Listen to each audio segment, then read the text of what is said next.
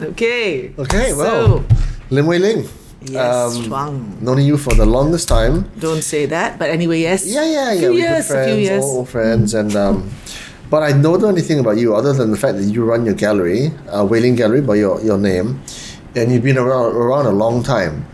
And the more I thought about it, right, the more I thought it's an interesting story, because you're in business. You obviously are a woman, so a female entrepreneur, but a female entrepreneur who doesn't do the typical stuff, doesn't start a garment factory, doesn't start a cafe, doesn't go into healthcare or medical services. You start an art gallery, right? So that's interesting. So let's start at the start. What you studied in school, and how then later on you fell into this whole realm. Okay, so I think, thank you for having me, first of all, Chuang, and as a female entrepreneur on your show. I think in anything that one does, okay, I mean, I don't think you can give about gender, right? I mean, but, the businesses that you Correct. choose. It's not about the gender. Yeah, it's not about the thing or the do. business that you choose to go into. I mean, I Right. think that's sort of how do you start with that? I mean, how does an entrepreneur decide or a business person decide on what to take on, right? I Yep. mean, it just depends on what interests you, right? And I Correct. suppose in this instance, I mean, for me, it was very much driven by where my life led me. Like I was, when I went to do art, I studied history of art, and I was specialized in jewelry design and silversmithing, right? Naturally, I thought, okay, when I come out of this, I'm going to be a jewelry designer for the rest of my life. I mean, when you're that very sort of naive 18, 19, 20 sort Where of did you age. study? In Australia. Okay. Yeah, so it was just sort of like, okay, I'm going to come out of this and I'm going to be a jewelry designer and like going to change the world with contemporary jewelry, right? But I think what I didn't realize was in the bigger scheme of things, of course, when I look back now, I realized, okay, there was a plan. I didn't know about it at the time, but there was a plan. And so in going into an art school, what it really taught me that artists are chosen, that you don't choose to be an artist, as a creative. You kind of fall into it. Yeah, I mean, you fall into, you're either born with it or you're given, it's God-given, in the sense that you are chosen. Okay. You don't choose. I see. Okay, yeah, so we can go into that later. Yeah, well, but yeah, basically okay. what it is when I went into the art school, everything was about, you have to come up with your own language. You have to be your own person. There are no answers for you out there. You have to answer the questions that are posed. Like if there's a stumbling block in your creation, no one can give you the answers except yourself. And you always have to stay true to that. Okay, so for example, when I was at art school, there were a lot of art students who are like 3 years ahead of me and things like that. And I used to see a lot of them sort of working at the bar or clearing rubbish at the youth student union or doing whatever. And I'm like, I know you're earning part-time money, you're working part-time because you have to or want to. But what happened was a lot of them were working these jobs to fund their art practice. So they were not necessarily selling their artworks to make money, but they were getting direct fulfillment from the making of their artwork. So they, even whether they sold it or they didn't sell it, they had got the fulfillment from it already. It was a direct fulfillment. Whereas a lot of other people, what ends up happening is you work a job that you probably hate, you get the money, you go on a great holiday, you have a great time, you come back to the job and go, I'm back to the grind, you know? So for artists... So that's 95% of people in That's this what world. I'm saying. But for artists, it's because it's a God-given talent and it's like something that they're born into. They will keep doing or making the work that they make, regardless of whether they succeeded in the commercial sense, like whether they sell works, or it doesn't matter, because their direct fulfillment is in the creation and the making of their work and the pushing of their creativity. It sounds a bit abstract, but it's that sort of thing. So they'll wake up in the morning and it's like, I just want to make something amazing and I'm going to keep doing it. And one day I'm going to succeed at it, because I'm just going to keep going at it, regardless of whether I make it or I don't make it in the next 35 years. Yeah. Whereas if you're a business person, hey, there's a cut-off date, right? Within 2 or 3 years, you're not making the money. Let's move on. Move to the next That's business. right. But for artists, it doesn't work like So that. do you see yourself as an artist? Because right now you Yeah, I think in some ways. you are a vendor, you are a purveyor of art now, but Yeah. you're not directly creating No, anymore. I'm not directly creating, yes. But what I will say is that I think in my pursuit of running the gallery, my fulfillment or my creativity comes in pushing the boundaries of the gallery. Okay, So- spotting talent, promoting talent. Well, and also seeing them just flourish. getting challenged by what I'm doing. They say not being in your comfort zone. Like sort of like once something gets easy, you move on. You don't sort of stick in that. Like what's the next thing? Where do we go with this? I suppose in course. business it's like that too, right? Yeah, so yeah. So Artists are like styles, that. right? Like artists are Styles. like this too. Okay. So if an artist is working and they're making a piece or they're working on a project and they've done with that project, okay, let's say, and I show it and it's done really well and collectors have come in and they've collected the work and so on and so forth, the last thing that we would be saying to them is, or they would be thinking of is, so should I make another 5 of those? Because those have done really well. No, is the answer. I see. mean, we would say, hey, take some time out now. You guys should also be thinking of where you want to go, because once you've hit that plateau, once you've hit a level where you're sort of comfortable, you have to sort of think, where am I going with this? Correct. So constantly evolve. Constantly evolve. Because Exactly. the whole rule behind value is scarcity, right? Well, the less of something, yeah. the higher the price. But let's rewind back to upon your graduation from the history of art course, right? Yeah. And then you became a jewelry maker, designer, right? Well, I think at that point, I won't say which year, it was just sort of a natural progression that you sort of went into what you'd studied, right? What you sort of graduated in. And in that time, I thought, okay, I'm a jewelry designer. I studied jewelry and silversmithing. I kind of know how to make jewelry. I'm the aesthetics of things. Why don't I come back to Malaysia in KL and join a jewelry house? So which one did you To join? design, well, I don't want to say that, I mean, I joined a jewelry house, and it was, I mean, look, for me, going in there, I was wide-eyed and really never sort of, not exposed to working in Malaysia, and I think at that point in time, it was an eye-opener. I just sort of thought, oh my gosh, so this is the real world.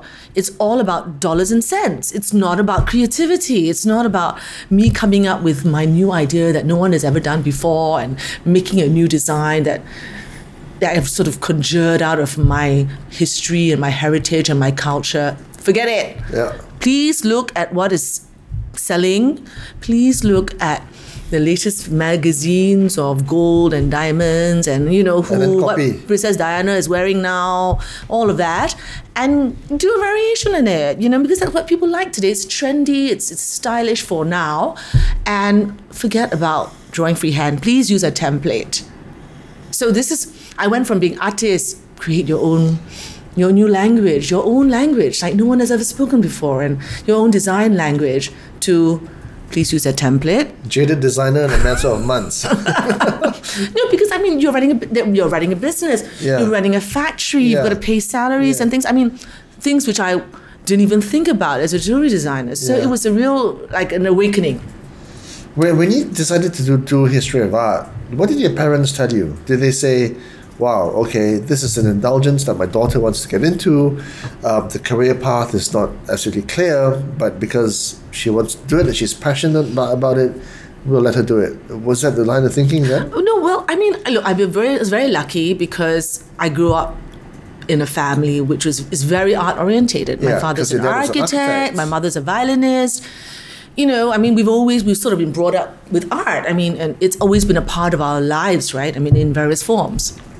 So when I went into jewelry design, my parents would sort of go for it, all for it, and excited. And I didn't even really think about what I was going to do after. I mean, it was just sort of like, let's go and do Yeah. what is good for you now and see where it takes you. So- there was no sort of like, Let the universe show itself. well, in a way, I suppose. I mean, at that time, I suppose, yeah, people at university looked at me and said, as you said, like your parents let you do this.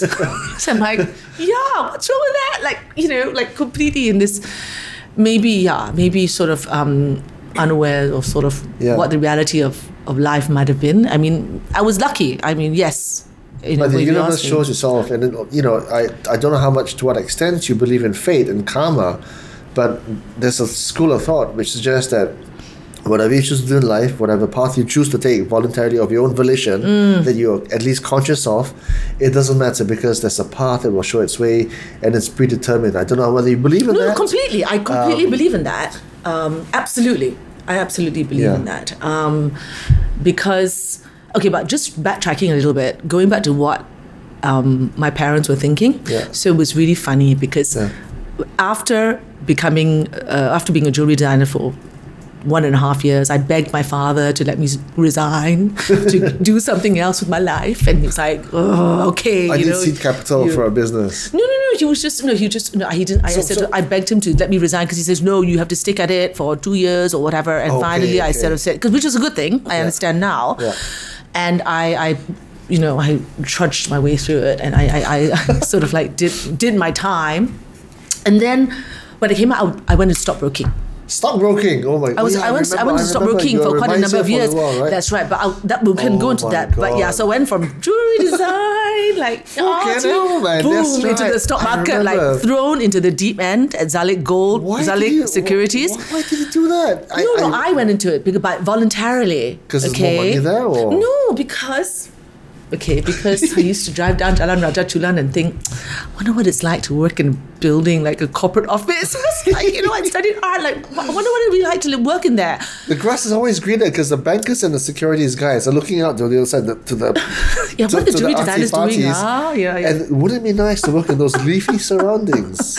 Exactly. So anyway, when I went to broking, I was in broking for about a good 7-8 years. Okay, I remember. Yeah. So my dad, people would see my dad and they'd say to him, "Hey, Jimmy, what's your daughter doing these days?" And he'd be like, "She's a jewelry designer."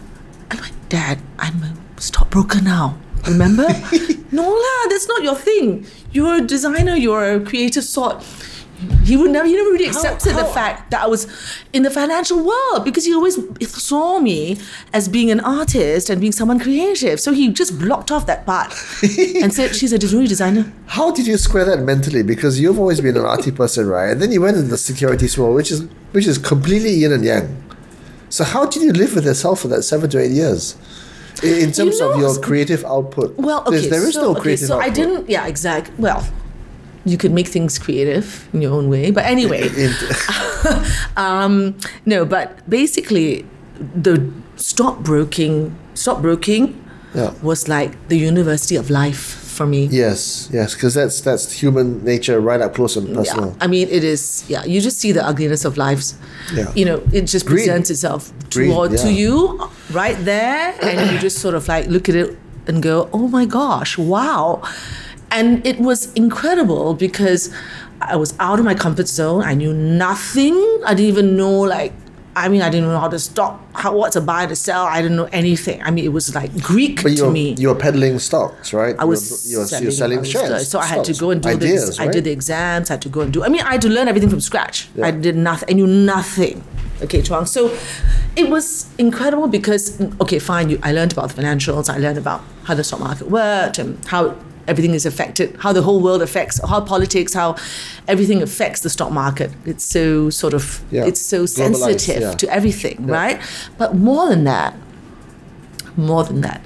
I think the stock market experience for me really taught me about the realities of relationships. Like, relationships that you think, say for example, you've grown up with someone you've grown up with them since you were a child, and you trust them because you've grown up with them, right? And then when they come to you and they say, "Hey, I want to trade in the stock market, can I open an account with you?" And you're like, "Sure, I've known you since I was 5. Come and open an account. Trade as much as you want. Don't need collateral. It's fine. Whatever." Right? I mean, in those days. Shit. And then stuff Yeah. things, What as year- you know. what year was that? That was mid, when was it? Mid 2000, early 2000s, mid 2000s. Okay, so that was the dot-com crash, yeah? Yeah, well, I mean, during that period, right? So people you think you can trust, you don't take Can't. collateral from. And the people you don't know, you ask for collateral from, Yeah. right? Because you're like, hey, you know what? You want to trade, you better put some collateral down, then you can trade. How many yeah. times now, right?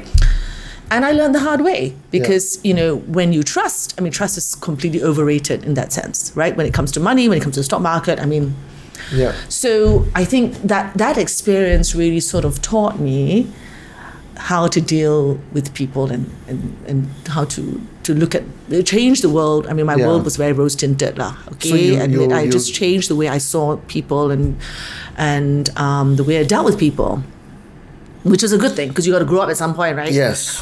I Yes. wasn't living in my Yeah, own you little can't- you can't- yeah. artsy-fartsy little world. I mean, and if I had not sort of had that experience and I'd sort of come back straight fresh out of art school, jewelry designer, and when I set up a gallery then, Finish. it'd be finished. Finished. Finished. Yeah, yeah. Really finished. You've So, been taken to the cleaners. yeah, completely. It would have been a disaster. Yeah. Okay, Yeah. so the stockbroking experience, as difficult as it was, and as as Did you make money? I mean, of course, you make a little bit of money, I think, Yeah. for the market, of course. But it just, more than anything, it really sort of opened my eyes to human nature People. and what money Yeah. does to people and how businesses, I mean, everything. And how the market makes you, it can make you a different person. Oh, completely. The greed and the completely. fear and avarice and- Yeah, everything. I mean, there's so much that this broking industry teaches you. People that you and- thought you knew, you don't really know. Yeah, not and there's facets you've never come absolutely. across. Oh, completely. Yeah. I mean, it's wonderful, but it was how would I say it? It was it was really challenging yeah. and as you know. As you do. Yeah, as you do. So then you got out. You got out after. Yeah, well, I got out because obviously the markets were going through all sorts of ups and downs and hell You at got the out just time. before the latest crash. You got out before the I got subprime crisis. Oh, complete. Yeah, Yeah, of course. yeah. And I was in a broking house. I was a remiser at that point. Yeah. And I was in a broking house which went. Okay, now what is it again? PN14. Was it? Was it? PN17? PN17. Yeah. 14, where Bankruptcy. it was bankrupt, Yeah. and I was probably the second last person to get my deposit out. Shit. Yes. Yeah, So at it least you was got it very out. scary. I got it just in the nick of time. Yeah. Because I was advised well. Yeah. Phew. Thank God. Yeah. And so I got my money out, and then I thought maybe I should relook this. Maybe I've learned enough.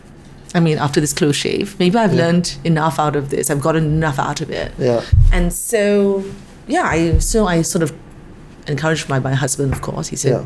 I think you better look at doing something else, perhaps. So at what point in time did you think that broking was no longer what you want?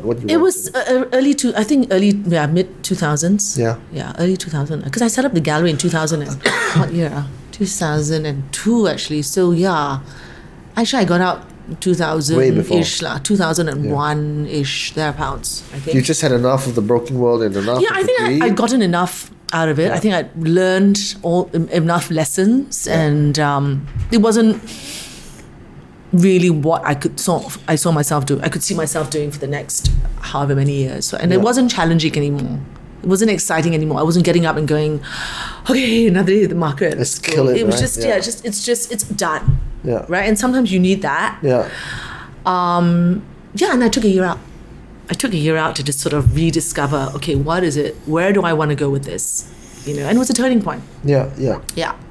And I was painting. I took 1 year out Nice. thanks to Johan, Yeah. my husband, Nice. who was So very who fu- supportive. Who funded your existence? I'm sure. Yes, of course, for that year. And we thought, and I just sort of painted, and then I had all these paintings. Yeah. Every morning I get up and paint some things. Yeah. And I had all these paintings, and then he says, so as a voice of reason, he said, what are you going to do with all your paintings? I said, I'm going to keep them, give them to friends for their birthday. I don't know. I mean, he said, So- no, you better do a show, do an exhibition. I said, forget it. I'm not going to do an exhibition. No way.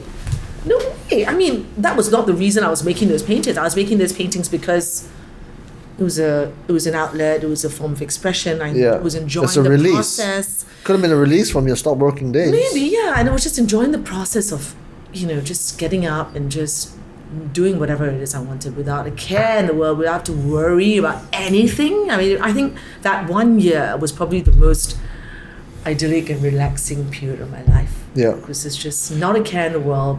Did you travel and paint, or did you stay local and paint? In KL, and I was just doing my thing and very immersive, very self-indulgent. I think it was quite immersive and self-indulgent. And then, of course, then he was like, so what are you going to do now?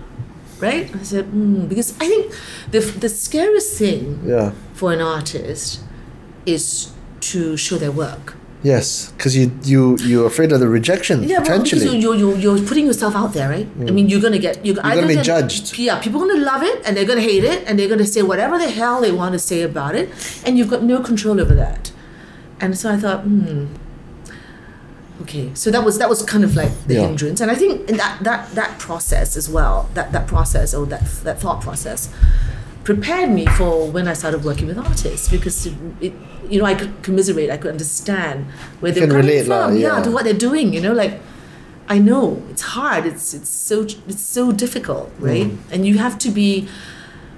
I think when an artist shows their work, I always say the only person that you need to be answerable to at that point when you show it is yourself. Which means if anyone else throws eggs at it, anyone else likes it, doesn't matter.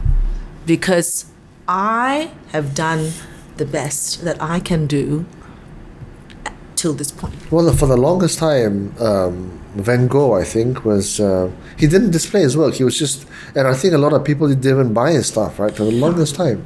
Yeah. I mean, of course. I mean, because there's that whole self-questioning, like self-doubt, like. And he was buggered, right? He had the worst existence. He had a brother who helped him, who was a stockbroker. Really? By the way, yeah. But then it's only after he died then his work started to go up in value. Well, I mean, that's always the case. When the artist dies, the work will go up. I mean, but in this day and age, it doesn't work that way anymore. You've got anyway. That's a whole other era we can discuss later. But no, I think it's important to note that for artists, when I speak to them, it's about the honesty. That means I say, as long as the work you make is something that you feel is the best that you can do at this point in time, and no one else can answer that question. Like only you know. I mean, like when you've done a good piece of writing or you've done a good piece of work, everyone has this. Only you know. Yeah. Right? How well you've done and how much work you've put and how much effort you've put into that piece of work. So to the untrained eye, to the untrained ear, art galleries appear to be the most among the most risky businesses you can do, because art in itself is so finicky, right? Art is subjective. What is art is the classic question. So if you want to start an art gallery in New York, it already is a risky proposition.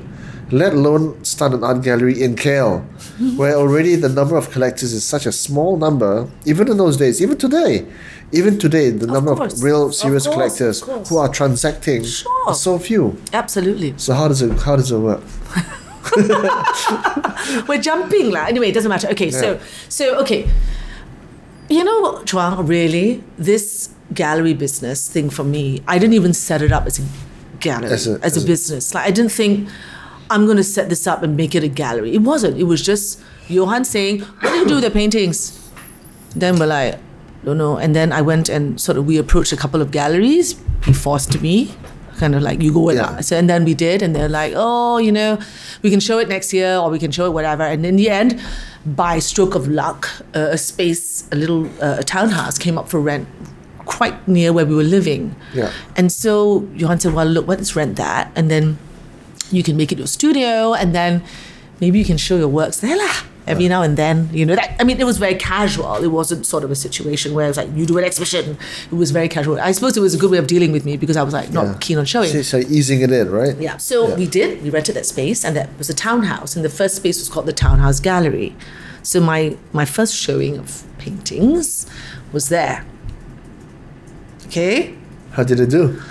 Well, Chuang, I think I feel very lucky and I feel blessed. But all our friends and family came and supported. Supported lah. Yeah, like really sweet. They came in Sokong, came and bought my paintings and everything. It was really sweet. Yeah. I don't know if they really liked them, or not, but really But kind. if they were good, they would have stood in their own, They were right? really kind, and people came and supported, which I was very touched by. And then I had no paintings. Everything was sold.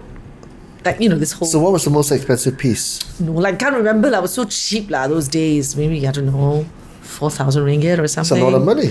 4,000. No, for a huge piece. Huge. Okay, huge. Because size matters, right? So after that, it was like, they had this space. Yeah. And all these artists started calling me, local artists, because I suppose at that time, there were not many galleries in town.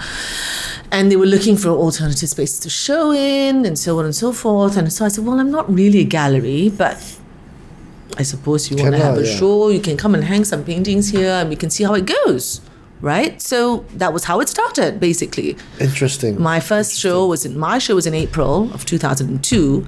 And I only did another exhibition for another artist, Anthony Chong, who's actually quite an important artist, at the end of that year.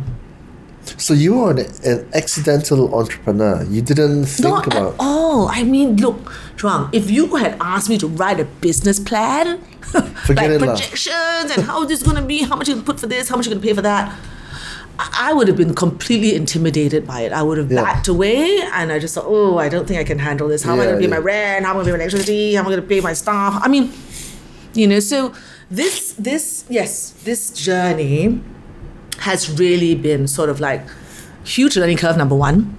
And number two, literally putting one foot in front of the other and walking that path. Yeah. And that is what I've been doing for the last 17 years. Brilliant. I love the story.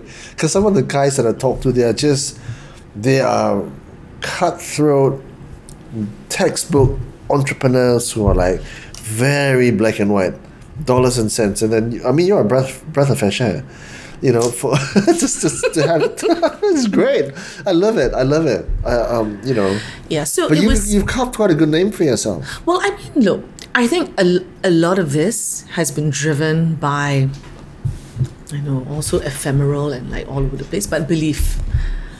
I believe in the people I work with. I believe in the artists that I work with. So you thought you spotted a good talent? No, not just that, but not just spotted. I wouldn't say I spotted this talent, but when I work with someone, when I see their work, and I talk to them, I think it's an understanding where that person is coming from, right? Understanding their journey. Why are they making art?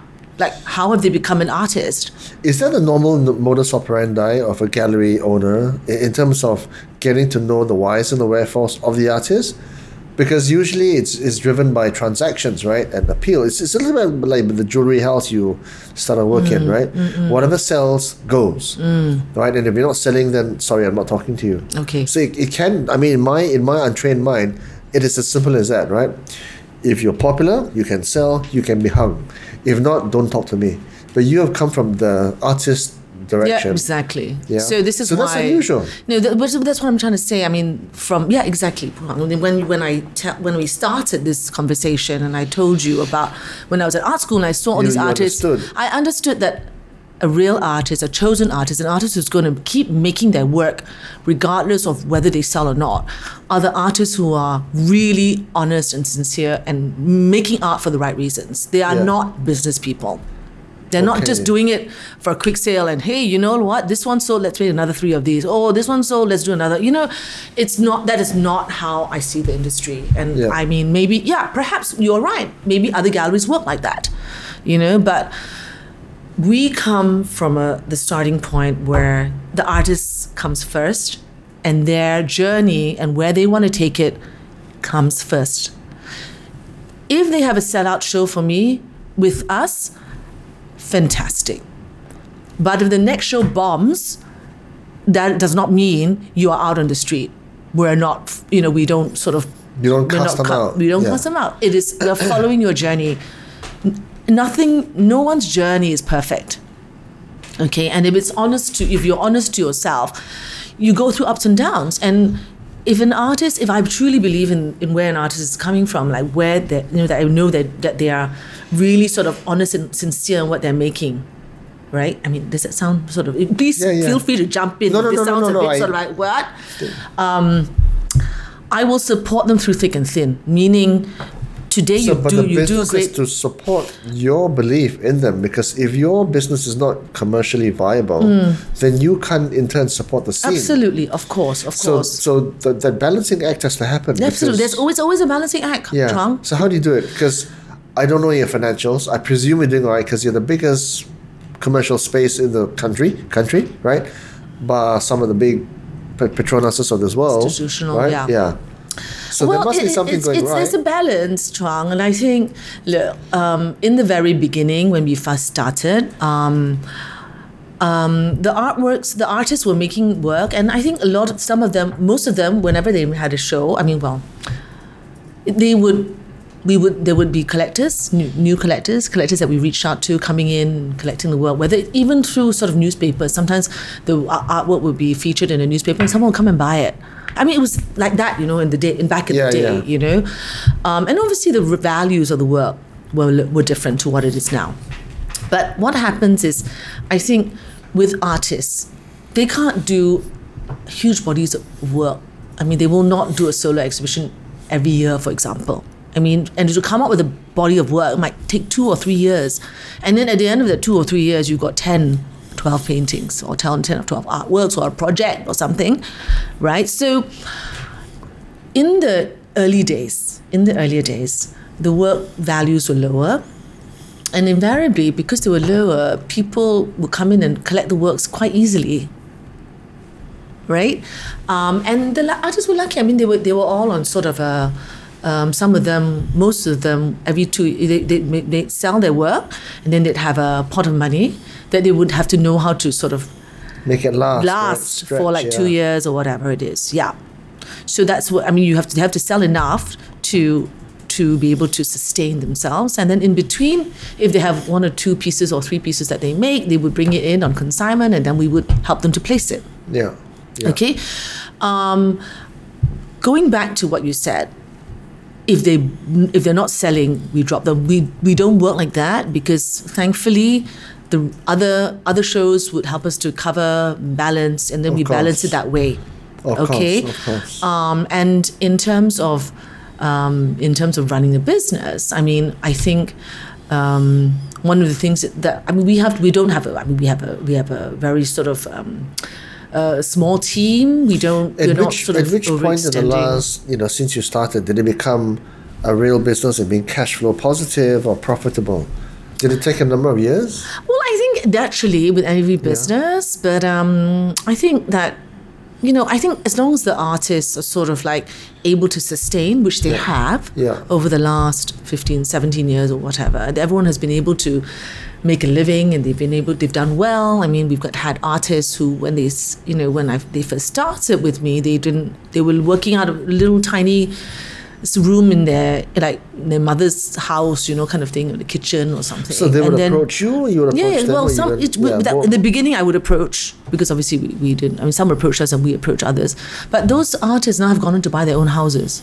So it's been viable for them, and they've been able. I think what it is, if they have been able to make work, and they've been able to evolve. Evolve is very important, because what you make in day one, say you have, 8 collectors. Say your 8 collectors like your work. Yeah. Okay, they buy. Then they finish, you've sold out your 8, 10 paintings or whatever. If anyone else wants to collect your work, they'll have to wait 2 years till you do the next body of work. And that body of work may or may not be similar to what you did 2 years earlier. Yeah, because styles should change. Yeah, they should evolve a little bit at least. Yeah. And so what happens is, with each showing that they do, the prices go up a little bit, maybe 10 to 20%. And then when that body of work comes about, if it's a different style or it's a different series, then the first lot of collectors who bought in your first show would have made some money. Well, they want to buy the second series because it's a little bit different to what you did in the beginning, but they've really started following you. I mean, it's like saying, I don't know. I mean, like, okay, so you want to you like a particular fashion designer. Or you this like a particular season, band, for example. yeah, right? or this season they've done this, or you're a band, or you Or like band, this yeah. band, you like their music, and then the next time they do a record, you kind of like that music, you're going to follow and buy it as well. I mean, Yeah. so if you're following an artist, a designer, or whatever, and you see how they're evolving, you want to own a bit of what they're doing, right? Yeah, So if the artist started off here in like 15 years ago, and then 2 years later they're doing a different series and they've evolved a little bit, the collectors who bought them initially would be interested in buying the second series and the Yeah. third and the fourth and whatever. But if you stop in the second show, you do something quite similar to your first showing, and then your third show you do something similar to your second and first showing, Yeah, outdated, people yeah. might collect for like 3 shows, 4 shows, and then after that they're going to say, hey, wait a minute now. Yeah, same old, same I've old. got like 4, 5, 6 kind of works that look fairly similar by this Yeah. guy. Like, maybe it's time to stop. Yeah. Maybe it's time for me. Yeah. Do you know what I'm saying? Yeah, So yeah.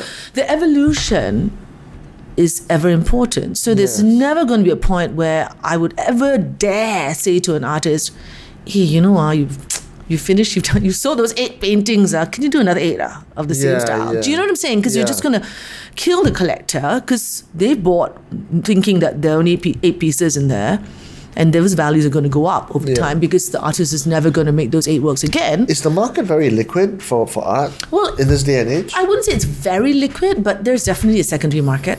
Yeah. Yeah, So how definitely. how do people transact? How do people, in a way, Well, it's either they do it privately to another collector, or they do it through with a couple of auction houses here or internationally, or they bring it back to the gallery and it's placed through the gallery. So I I see. wouldn't say it's liquid, like you can't sell it tomorrow. it's not a stock. Yeah. Yeah, but at the same time, if you buy the right artist, unlike a stock, Yeah. So what? you know what? No, I'll just tell you, this is important. The value that you pay for it today will always retain its value. That means Yeah. you will never lose money on it if you buy the right artist. How do you? Okay, so it's like a stock, right? It's like choosing Well, it's like a stock. but it- Transmile over Public Bank, right? Transmile was a darling, and then it wasn't a darling, whereas Public Bank has always been a darling, right? So how do you know whether one is a Transmile or one is a Public Bank? Well, I think a lot of that has to do with looking at their track record and looking at how the artist has evolved over time. Yeah. Okay, it's not enough to have talent. That means they might do something great first year, but then if they've got no commitment to it, second year you see the work is. For me, as the gallery, I think that's where we come in. We are sort of identify. You should identify and know who are the people in the industry who are sort of working and making work, and they're evolving and they're not sort of selling out to the market. So in the context of your gallery, what kinds of styles, what kind of pieces are selling well? What has got the most traction?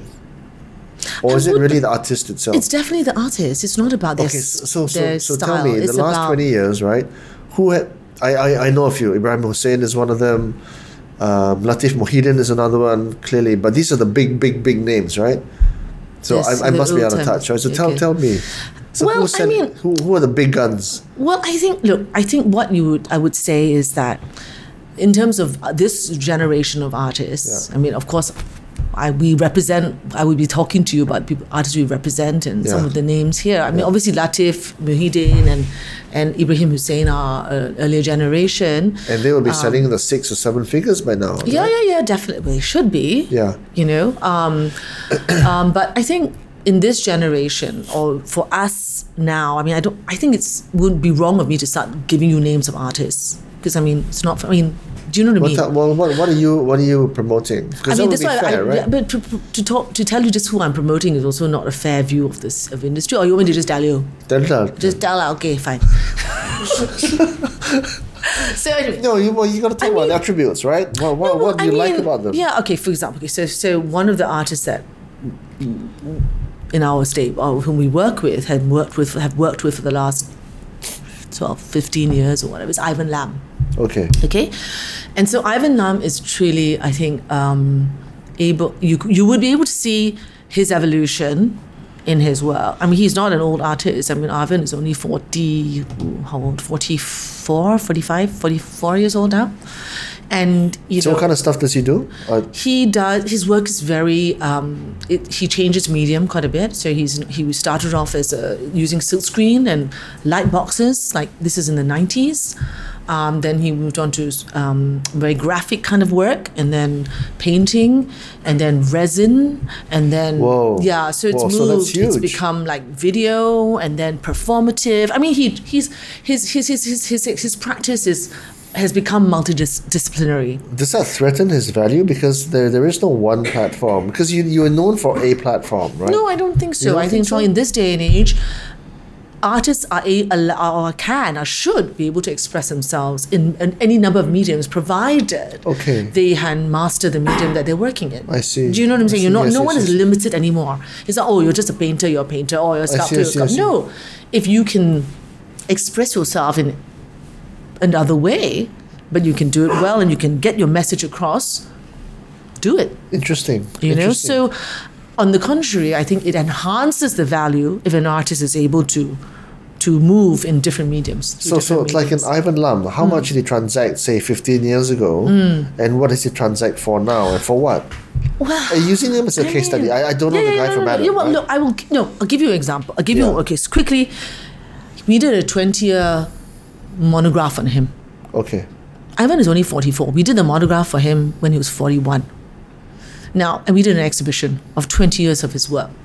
Now, if an artist has not got a wide spectrum of work, okay, and they've been doing the same sort of thing for 20 years, there's no way in hell you could have done a book on them. Correct.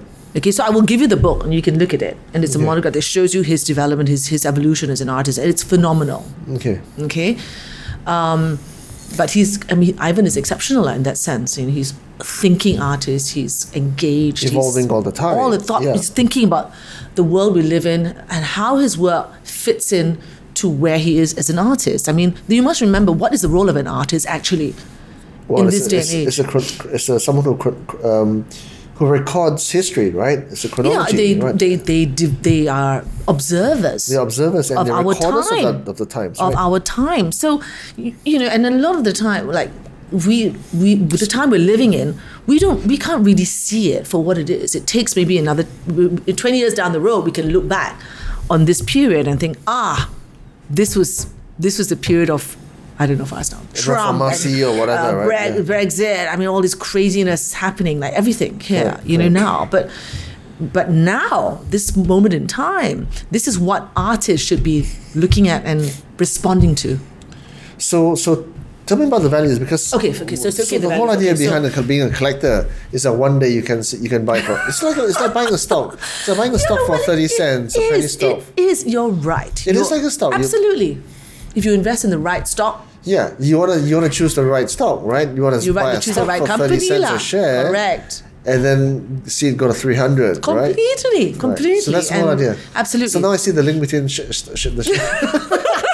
So there's been a lot stock of like, trading Yeah, and. there is. I mean, I'm like the research analysts are going there and talking to the company Yes, owner and yes, all that. and doing the due this is diligence, yeah. that's my role as the art gallery. I need to go and meet the artists and understand where they're coming from. So Ivan went from being a penny store I'm to being a main board company now. Is that right? well, yes.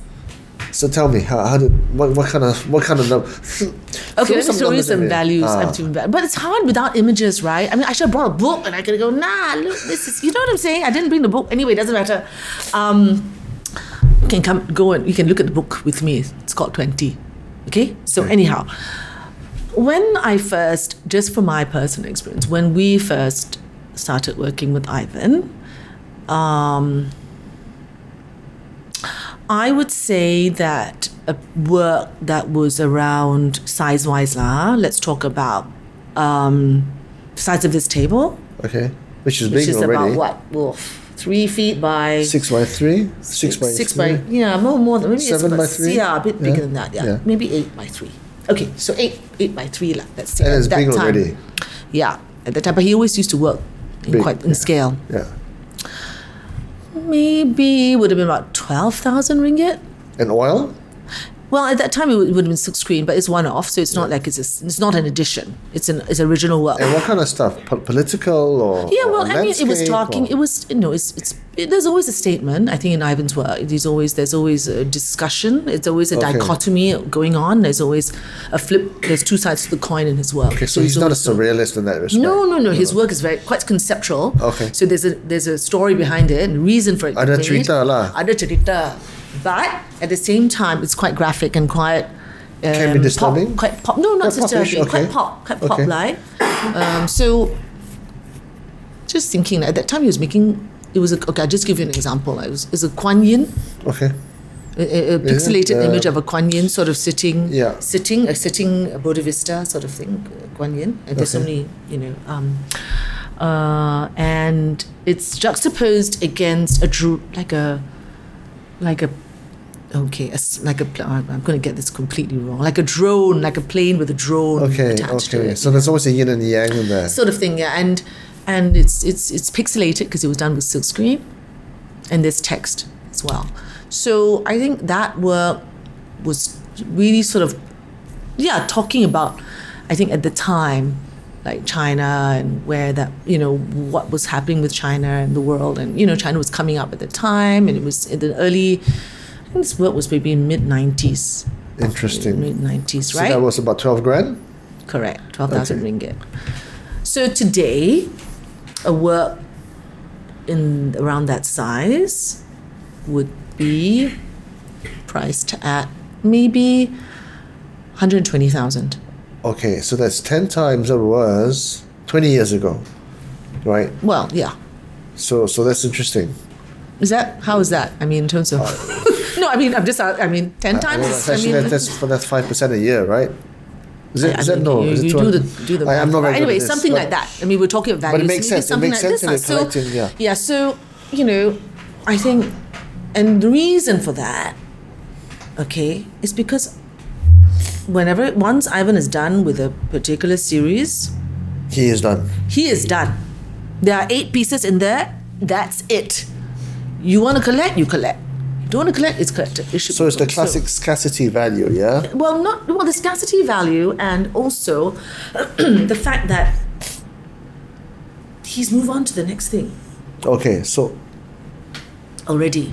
Okay, so I suppose scarcity value and the fact that you will not really see that series again. so then if you're an investor collector, how do you know, or is it a case of, okay, I've got a water cash from my business or from my investments, I now want to put some money into a diversified asset, and obviously art has been a traditional one, right? What dictates buying styles? What dictates buying habits? Is it because of what they just buy what they like, or is it because because You mean collectors and collectors, yeah, or is it because what the magazines tell them or the gallery owners tell them? I think it's really basically, I think, for collectors, depending on where you're coming from. I mean, I think die-hard collectors who are buying for the love of the art Yeah, buy because they like where the artist is coming from. They like the messaging Yeah. that the artist is putting forward, like the stories. I mean, it's all about storytelling, right? There should Yeah, definitely be yeah. a story behind why the work, a good reason for why the work is being made. Different Yeah. collectors have different reasons for collecting. Like some collectors want to collect work which is maybe sort of reflective of our time. So they only buy digital work, for example. Oh, really? Yeah, there's some collectors like that. Of course, then there are other collectors who are collecting, okay, I only want to buy social political work. That means Really? commentary about politics, No kidding. about what's happening in the environment, or artists are making commentary about what's going on around them, or then there, of course, there are artists collectors who want to collect because they see how how the work is reflecting on the life of the artist. Oh, I see. Right? Like, because sometimes the So artist's which work are is the- very... which- which there's so genre- many different types of artists working out there. Everyone is responding to different areas, whether it's personal life, whether it's, what's going on around them, whether it's commentary on politics, whether it's... I mean, there's so many areas that people draw ideas from. Which is the biggest body of interest? Which genre right now? Is there a... I wouldn't say there's any particular interest in a particular genre. But I mean, I think invariably, okay, look, aesthetically, it's art, it's visual. Okay, so aesthetically, it's got to make some sense. Okay? And then if you dig deeper and there's a story to it and there's depth, even better. Yeah. Right? I mean, then that's what gives it its value. That's what gives it its substance, the weight. Right? It's not enough to just have a pretty picture on the wall. Who cares? So I know that you're an accidental entrepreneur, but you've been at it 17 years, right? So obviously it can't have all been a bed of roses. Naturally, what is life without challenges? What were the near-death misses that you survived from? I mean, I wouldn't go be as dramatic as that and say near death lah. But I would say that thankfully the industry has matured. The Malaysian art industry has matured, and it has developed a lot since from the time I started. In the sense that back in the day, artists and galleries, I suppose, no one really knew what their roles were, and there was now always they know what they're buying. Well, not really. It was I'll just tell you. For example, when I first started, artists would show their works anywhere and everywhere, and someone would give them a wall to hang on.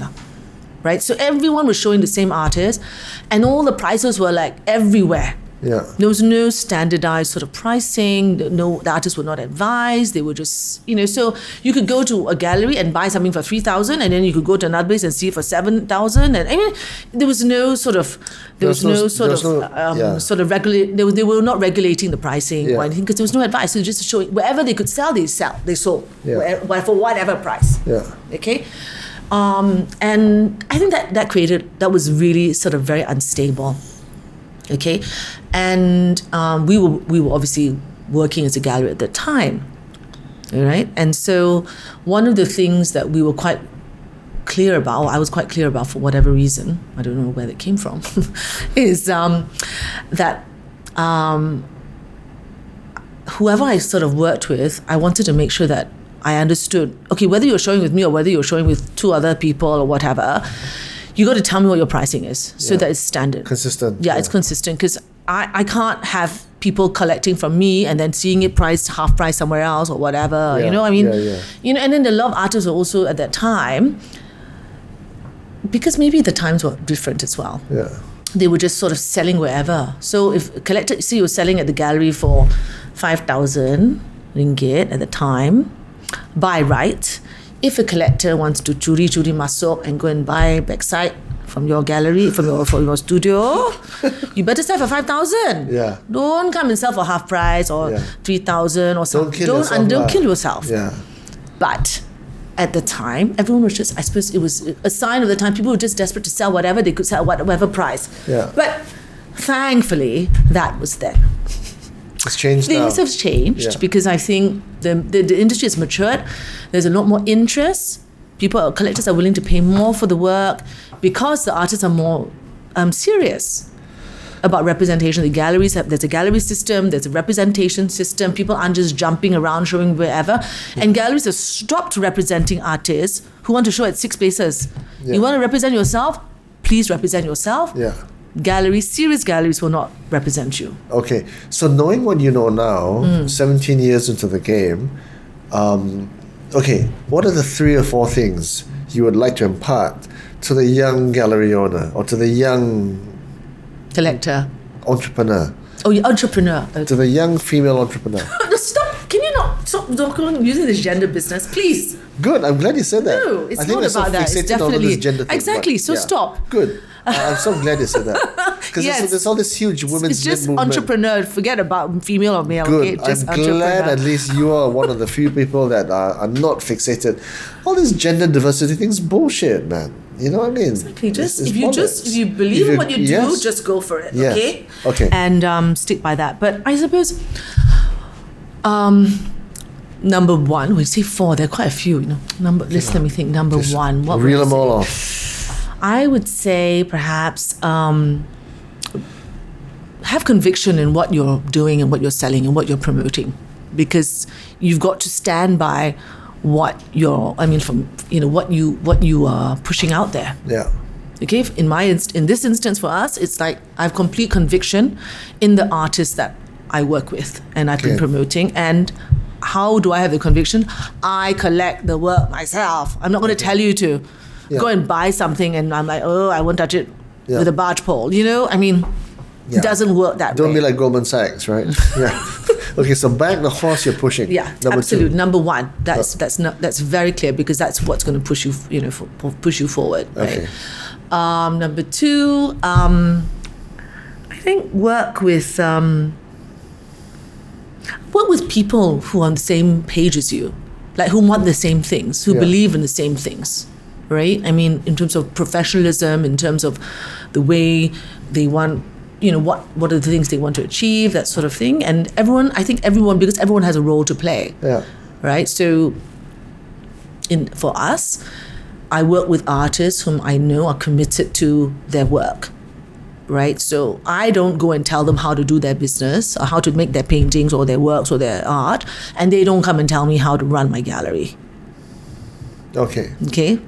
So really work with people, professional people who are all on the same, you're on the same page, everyone has a role to play. Yeah. Number three, God, something just came to my mind, now it's gone really. A lot of things, let me tell you. Comfort zone. Okay, get out of the there. minute everything gets too easy, start thinking about where you're going with it. So you're thinking like an artist again because you don't want to be producing the same series of eight. Exactly. Yeah. So when I started my gallery, we were sticking paintings on the wall and selling them. That's what we were doing. But from there, we started publishing art books and catalogs and for artists, commissioning people to write for them, hiring curators to curate the shows. So today, I think we are probably the largest publisher of art books. And we've got over 100 titles to our name. And because over the years, we didn't think anything of it, but over the years, it's just accumulated. Then you can reference it's a revenue stream as well, yeah? Well, I wouldn't say the printing is a revenue stream, but I think more than anything else, it's good for the Malaysian art scene because at least there's some reference points, That's like right. books and things that you can refer to. Yeah. Okay, so... Evolve or perish. Yeah, well, that's the books, and then we were the first gallery to take Malaysian art into an international arena because that was something that we really wanted to do. Okay, so and because we believed enough in our artists, we pushed them forward to international art fairs, New York, Hong Kong, Indonesia, China, Seoul, Korea, Fantastic. wherever. I mean, we've just taken the artists everywhere. So always evolve. Always evolve. Always look for just push forward. Don't sort of rest on your laurels. Yeah. Well, this is just easy. I'm just going to do it because it's like the fool moved my cheese, Yeah. All of that. So keep moving and keep on moving. and getting excited by what you do. Wake up in the morning excited, hey, what's next? Not, oh God, I can't Got to do it again. that kind of thing. Is there a number 4? Is there a number 4? I'm sure there is, but I'm just the green tea is sort of like getting on. Should have been a whiskey, right? No, there's definitely more. But anyway, let's Yeah. For now, I think so if you had to live your life all over again, would you do anything different? Would you do anything different in terms of the gallery? No, I don't think I would because I think I think you just have to.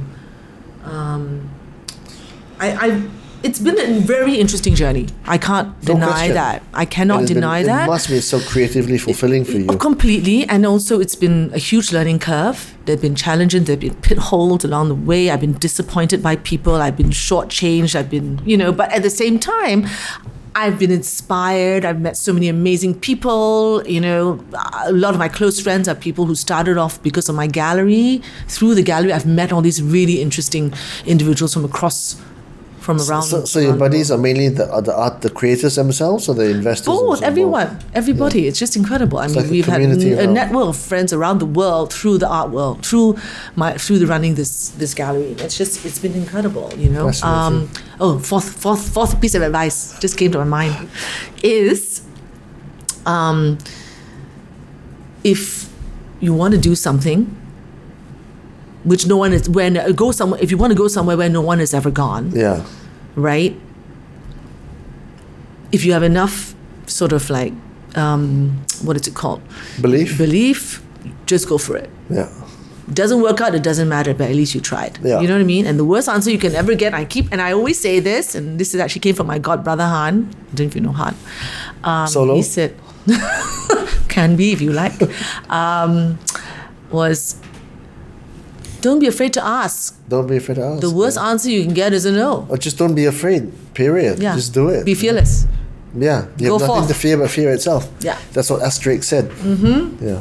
So You did. yeah, no, it's true. I know. Not that I knew it really resonated at that point in time, but yeah. So no, I mean, yeah. So I wouldn't change anything. And the journey continues. The journey continues because The you're still a work young continues, lass. The journey continues. I wouldn't say I'm a Yeah. young lass, no, but Compared to the energy part- levels, I still have to keep going for it.